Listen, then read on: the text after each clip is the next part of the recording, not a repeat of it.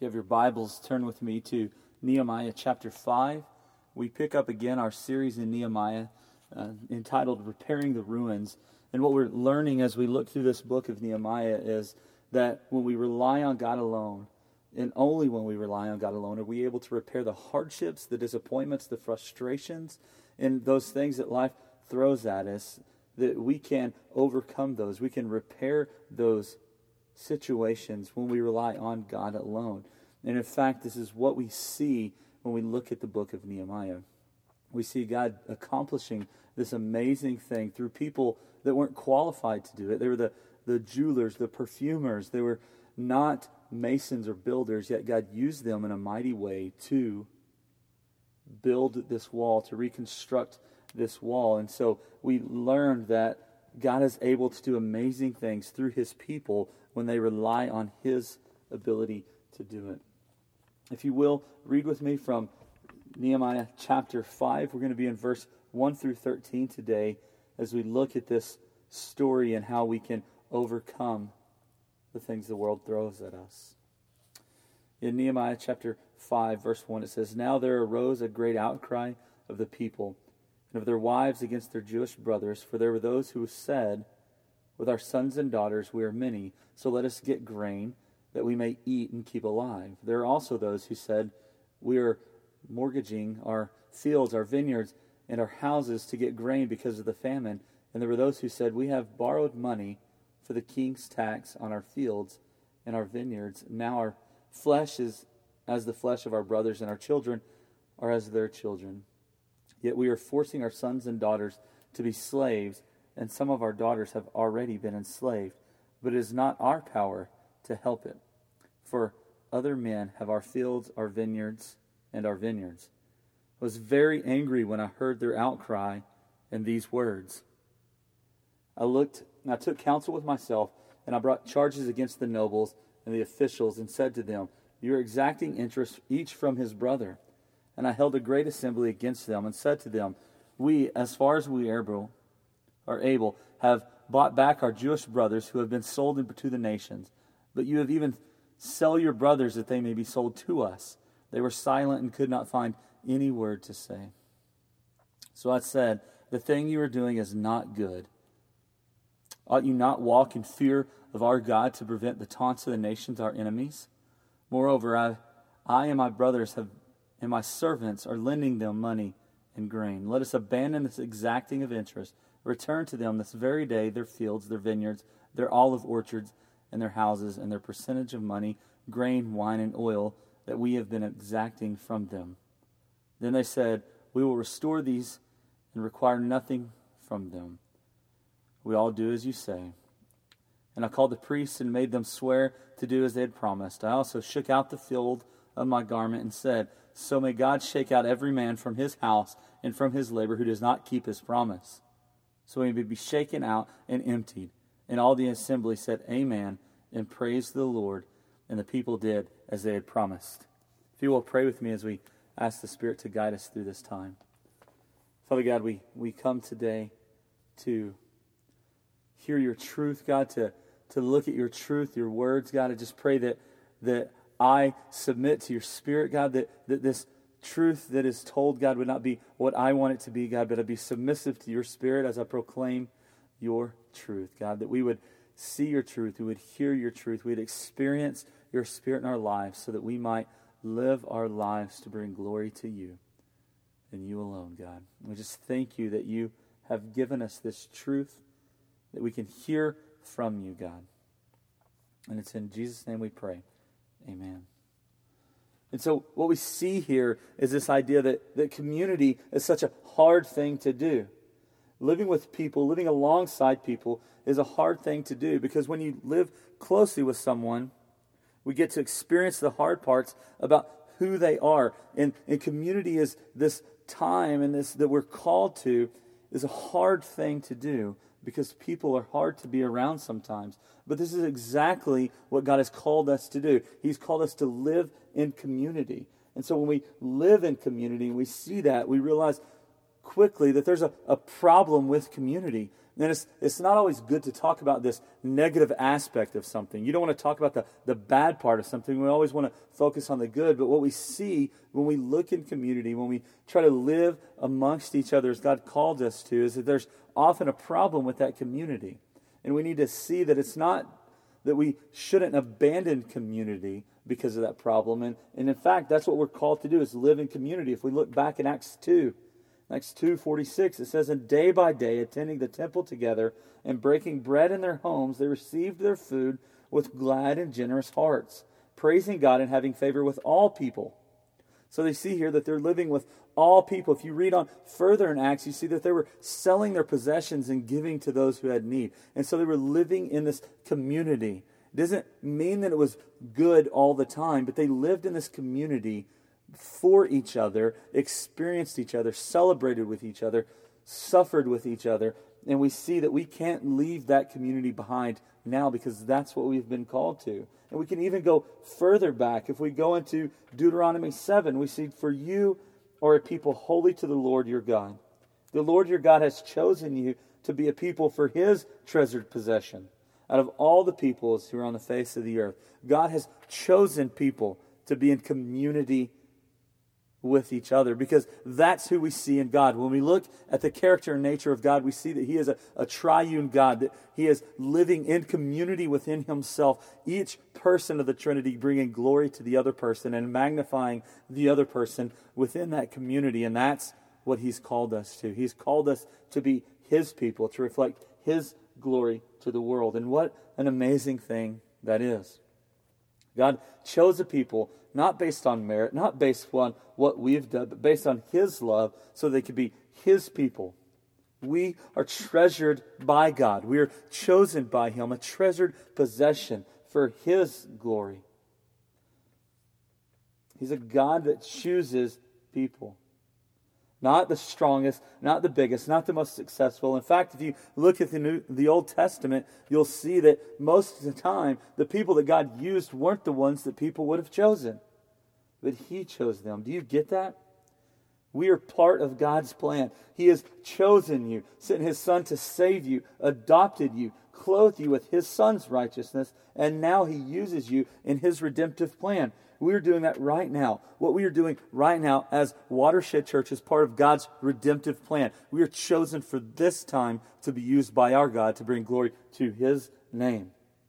Watershed is God's tool, and it's being used by him, and we're experiencing him. If we see this, it doesn't lose, it's not lost to us, this idea of looking at Nehemiah. We planned this series well in advance of what's happening now with the land that we're able to purchase and being planted deeper in the community. And so now as we're studying this book, Nehemiah, we see that God, just as he used and chose the people of Israel to rebuild the wall to display his glory, now we are experiencing him do the same thing with Watershed and doing things that only point to him. That he's the only one that is allowing these things to happen. That we can't point to us, but we can point to him. And so we are used by God at this time in redemptive history to bring glory to his name, to point to where he is working. We are experiencing God move in our community that is Watershed. And that's one of my favorite things that I like to tell people about, is that we see God moving, and we see God moving more and more as we look to integrate the gospel into lives through mission and with worship. The gospel is the lifeblood for community. But see, this is where the problem begins. When we look at the gospel, if we see the truth of the gospel, we see this is where the problem of community begins. Because if we see the gospel, we understand the gospel, we realize that we are sinners. We are sinners in need of a Savior, and thankfully God has given us his Son, but we are so caught up sometimes in this natural sinful self, in our sinful desires overcome us, that creates this problem in community.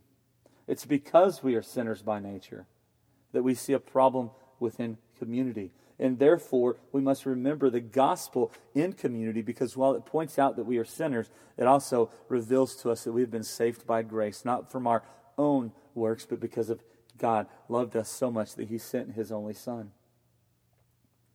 This doesn't mean that community has to be bad. And in fact, it means that we can overcome this problem in community. And we can build a community that reflects God's glory to those around us. And that's exactly what we see in Nehemiah today. If we're going to fix the problem with community, we first have to realize that we are the cause of the problem. Look again at verses 1 through 5 with me. It says, "Now there arose a great outcry of the people and of their wives against their Jewish brothers." We see that these, when we look at what's happening here in chapter 5. Chapter 4 we looked at, and it was these terroristic threats coming from outside, so much so that they were working with their sword at the ready, that there was never a stop in the defense because of these threats coming from those outside. But what happens in chapter 5 is there's a switch, that the problem then is not an external problem, but it's an internal problem. There's this outcry against their Jewish brothers. Why? For those who have said that we have sons and daughters are many, so let's get grain that we may eat and keep alive. There were also those who said we're mortgaging our fields and our vineyards and our houses to get grain because of famine.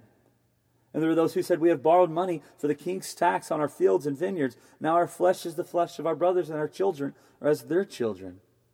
So what we see here is in these first few verses, these first 5 verses, the problem with the Jewish community at this time in Jerusalem is themselves. They're feeding off of each other.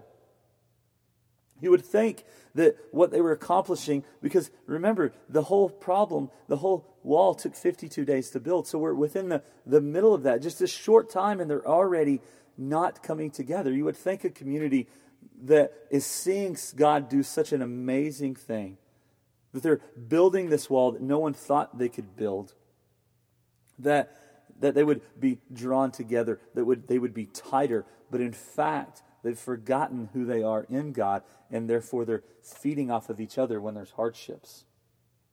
Yes, there were bad times. Yes, there were hard times. There were famine. People were so busy with the wall that they were neglecting their families. And so naturally they reverted back to their selfish ways. And we might at this time look and think, well, it was a famine. This is a hard time. But if we look throughout the Old Testament, oftentimes a famine is a result of God's judgment against the leaders for not doing what was right in God's eyes. So even the famine could be explained as a result of themselves, that they are a cause of their own problem. And so instead of seeing who they are, they then are drawn to their selfish desires, and they start taking money from people. They start taking children as slaves, as collateral for debt that is owed. They start borrowing money from people, but being paid interest and charged interest. If you look at the study notes of the Reformation Study Bible, they explain the situation this way. It says, times are so bad that children are being sold into slavery, houses and vineyards are being mortgaged, and money is being borrowed at interest. The crushing realization for Nehemiah. See, he understands it. What they're saying here is Nehemiah understands that the crushing realization is that the people of God themselves are forcing these intolerable measures on each other, not the foreigners. See, Nehemiah understood it. As their leader, he was appointed leader. He sees this first. When this outcry happens, he realizes that the truth is that they themselves are the cause of the problem. And we are also the same. When times get hard, we feed off each other. When opportunity strikes, we take what is ours. And it made me think of our Easter egg hunt last week. We had a situation to where Barb's son Connor was going, his bag ripped, and so all of his eggs emptied onto the ground. And all the kids around, what did they do? They just took what was theirs. It was scavengers just leapt on it, and almost everything that he had been taken. And while it's a funny story, I felt sorry for Connor. It was a funny situation, and I felt sorry for him. But what we see in there is our nature as well, is that at the moment when we could have helped someone, we take from them. And so what we see here is that it might not be money or possessions within the community that we're taking, but oftentimes it's time. On one hand, you have a person that takes everyone else's time and energy. They dominate the time of someone else. That everything that they do, they bring up in conversation is dominated by their problems or their priorities. And so they're taking a toll on this other person because they're demanding all of their time. Sure, their needs are good and sometimes urgent, but they often fail to stop and think about the effects that it's causing on the other person's life or in the other person's family. They're dominating their time. They're taking everything that they can from this person, and as a result, community falls down.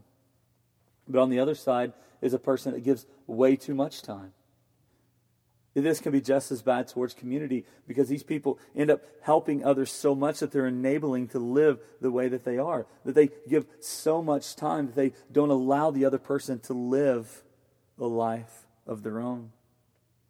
They functionally become this person's Savior and joy instead of seeing Jesus as their ultimate Savior and their true and highest joy. And as a result, the community breaks down. It doesn't flourish. There are many other ways, but time right now seems to be the most important, because we all have a limited amount of time and we all fill it up so quickly. We cannot allow ourselves to be drawn in by our sinful desires and our community suffer because of it. To fix the problem of community, we first must realize that we are the cause of the problem. And the next step into fixing that problem is to put others first. And I realize I just talked about someone giving all of their time away and helping someone else too much, but that's not what I'm talking about here. We're first allowing ourselves to take a back seat. When times are hard or things get bad, we need to jump in and help someone else instead of jump in and get ours. We need to look at those within our community in a way to help instead of in a way to get ours. And this is the instruction, in fact, that Nehemiah gave to his people as their leader. And in verse 6 he says, I was very angry when I heard their outcry in these words. And what an amazing response there. What an awesome and amazing, truthful response. And what we see there is long before Paul talked about getting angry, we see in Nehemiah getting angry yet not sinning. He was angry when we heard about this. He heard about this and it frustrated him, made him mad at this situation that his people were in. But what did he do? He took counsel with himself. That's what he says in verse 7. I took counsel with myself, and then I brought charges against the nobles and the officials. So he was angry and frustrated when he first heard what was happening, but he stepped back. It's almost, as you can see, and if you read further, that he himself was doing this. They were lending money to people. And so he stepped back, and you can see here almost to where it's like he preached the gospel to himself and realized to what he was doing first. He took counsel with himself. He collected his thoughts before he just exploded in frustration on the others. And really, that's what our general response to sin should be. We should be angry, but we should take counsel with ourselves first. And so what does he say to them? I brought charges against the nobles and officials, and I said to them, you are exacting interest, each from his brother. And I held a great assembly against them. So he gathered all the people, and he said to them, we, as far as we are able, have bought back our Jewish brothers. We've been brought in from exile. God has brought us in from exile, and now what we see here is that you're selling each other to yourself. And so you've been brought out of exile, you've been bought back out of exile, and now you're just doing the very same thing to yourself. Have we been sold to the nations, but you even sell your brothers that they may be sold to us? And they were silent and couldn't find a word to say. Because what happens is when you realize that you're part of the problem, you don't have a response because the truth of who you are is there. And in that moment when Nehemiah confronts them, we understand, and they understand who they were as sinners. He shows them what they were doing wrong, and he shows them by making it a gospel issue. He makes it a gospel issue, and we understand in verse 9, he says, so I said, the thing you are doing is not good. So he tells them, this is not good what we're doing. Ought you not walk in the fear of our Lord? What an amazing argument. He's saying that we should live our lives based on this reverent fear of God. And when we do that, then we'll put other people first. Only when we do that are we able to take a back seat and put God first and put other people first. And so he's saying that this isn't good. ought we not walk in the fear of our God? Because to what? We should walk in fear of God to prevent the taunts from the nations of our enemies. Isn't that the exact same thing that we see happening in society right now? Is the church is being attacked. Why? Because we are not walking in the fear of God. We're allowing ourselves to be devoured from within. Our community is becoming less structured and cooperative within each other. Therefore, society is taunting us. And so we should go back to this. We should walk in the fear of our God. We should live our lives in the fear of our God. But how do we do that? What does that look like to walk in step with fear of our God? And to do that, we need to see then what type of person we are. Are we a person that puts other people first? Or are we a type of person that puts other people first to say that we are? Because see, what happens often is we're going to place someone ahead of us, but we're doing so, we're putting them ahead so that we can then come back and say, look what I've done. Look what I've done. You help other people to point to the fact that you're helping them, because in doing that, you're not truly putting them first. You're placing them ahead of you to actually bring yourself higher esteem. That's not truly putting someone first. It's like the humble brag. Look what I've done. That's not at all living in fear of God. But on the other side, we have people that don't even care about everyone else. They take care of themselves. They've been caught up in the lie that God helps those who help themselves. And not only is that statement not the gospel, it's actually opposite of the gospel, because in the gospel we realize that God didn't help people that helped themselves. God helped us who were incapable of helping ourselves. God doesn't help those who help themselves. He helped those who had no possible way of helping themselves. And He brought us out of sin and death and clothed us in the righteousness of His Son, Jesus Christ. So we need to truly put other people first if we want to fix this problem with community. And we do so by investing in the lives of others. One of the biggest ways we've seen someone like this is from the life of George Mueller. Here we have a picture of him. It's kind of an odd, kind of almost creepy picture of George Mueller. But what we see in his life, if you research it, and if you've ever heard of him, you're likely going to find out about the orphans that he helped. Something over 10,000 orphans through his life that were helped by him. Never once asking people for anything, but trusting God and praying to God that He would provide. And He did. But the story I want to tell you involves 5 of his friends. He had these group of 5 friends that weren't Christians. And what he did is he committed to praying for their salvation specifically. And he did. He started praying. Started praying for these 5 friends, and that they would receive Christ, that they would be saved, that God would call them into His family and adopt them as sons. And after 5 years, 2 of them were saved and accepted Christ. And so he continued. He had 3 more on his list, and he continued to pray. And then after 20 years, 1 more accepted Christ. So he prayed for 20 years for this one to accept Christ. And then he had 2 left of this group of 5 friends, and he continued to pray for them for a total of 40 years. He prayed for the salvation of these, beseeching God, pleading God to save these men. And he prayed for 40 years up until he died, never seeing those 2 men come to Christ.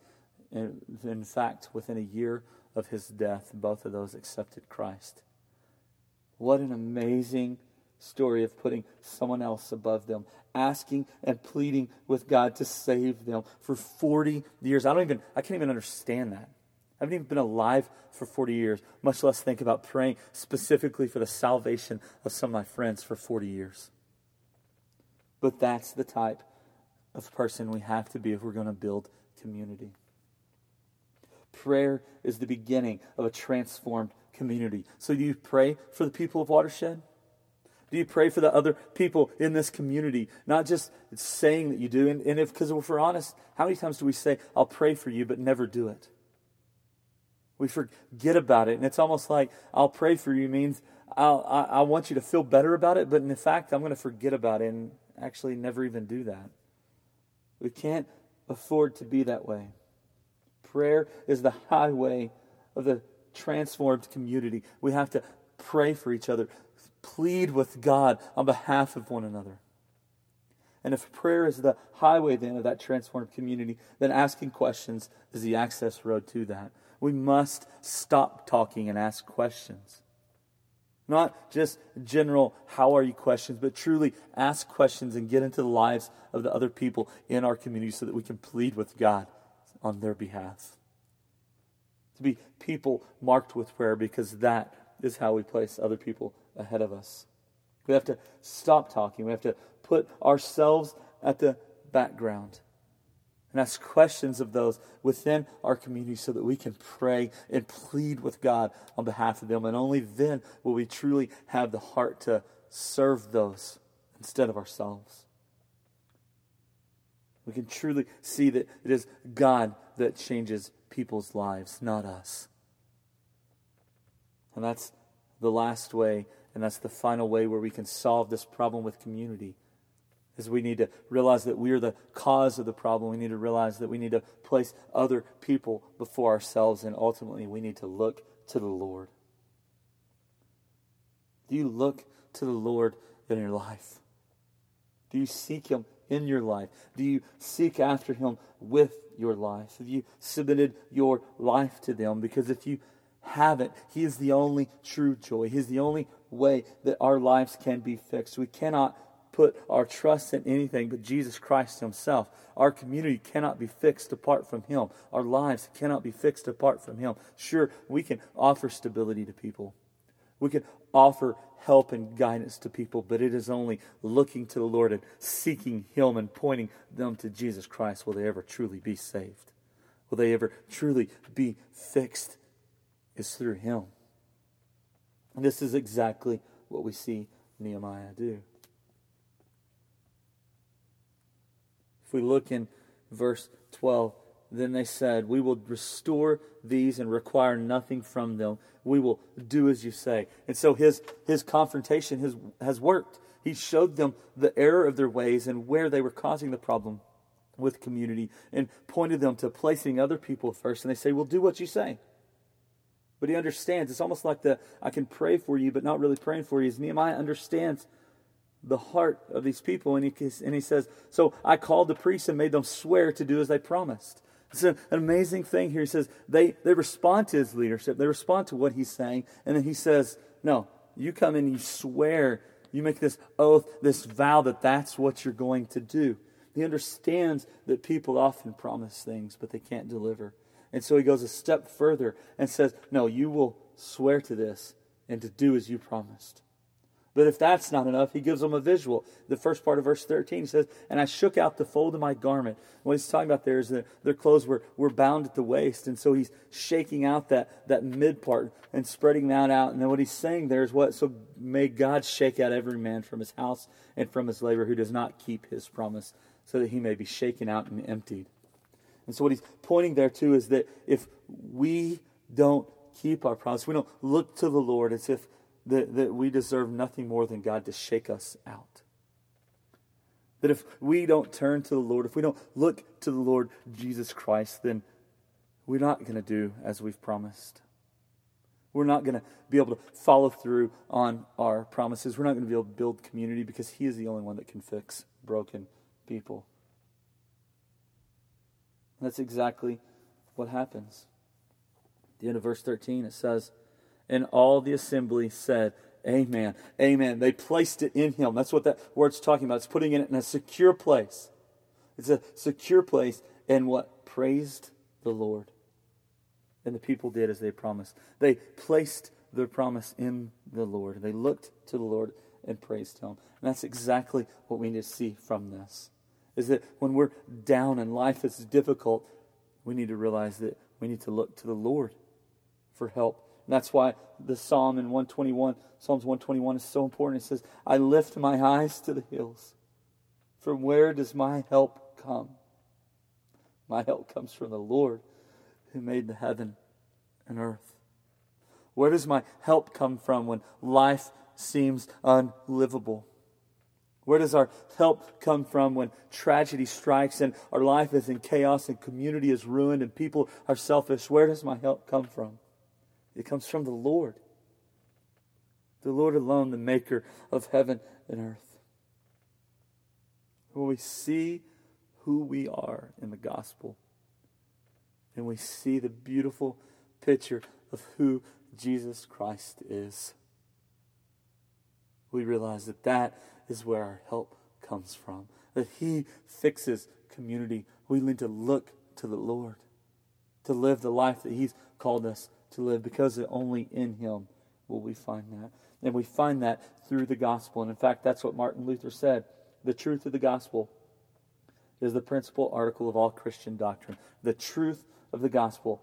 And then he goes on and says, it's most necessary, it is that we know this article well, teach it to others, and beat it into their heads continually.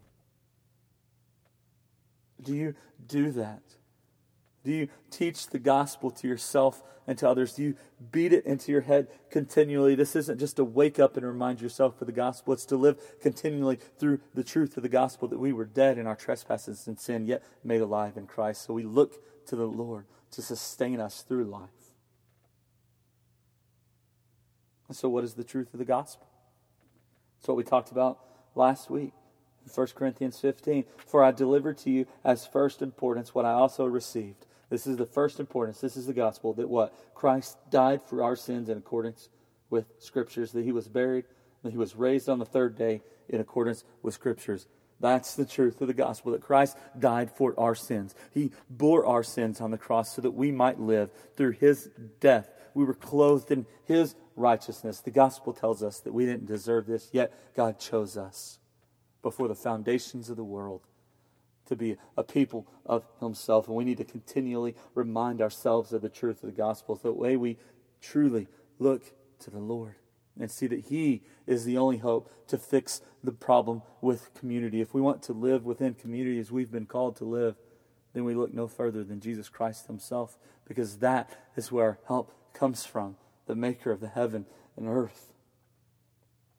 Then, when we look at who Christ is, we realize that we can live in community, because we see that even the Son of Man came not to be served, but to serve and give His life as ransom for many. And there we see the ingredients of community. That we are not to be served, but we are to serve others. We look to the Lord in His example of serving when He was the King, the Creator of the heavens and the earth, came not to be served, but to serve us. So when we look to Him and we gaze upon His beauty, we see the way we are supposed to live. Because God is a good Father, and He wants His children to live with us in community like He Himself is. And we see, again, when we look at the character of who God is in the Trinity with the Father, Son, and the Spirit, each one living in perfect community, exalting the other one as the other one exalts Him. And that's exactly what we want.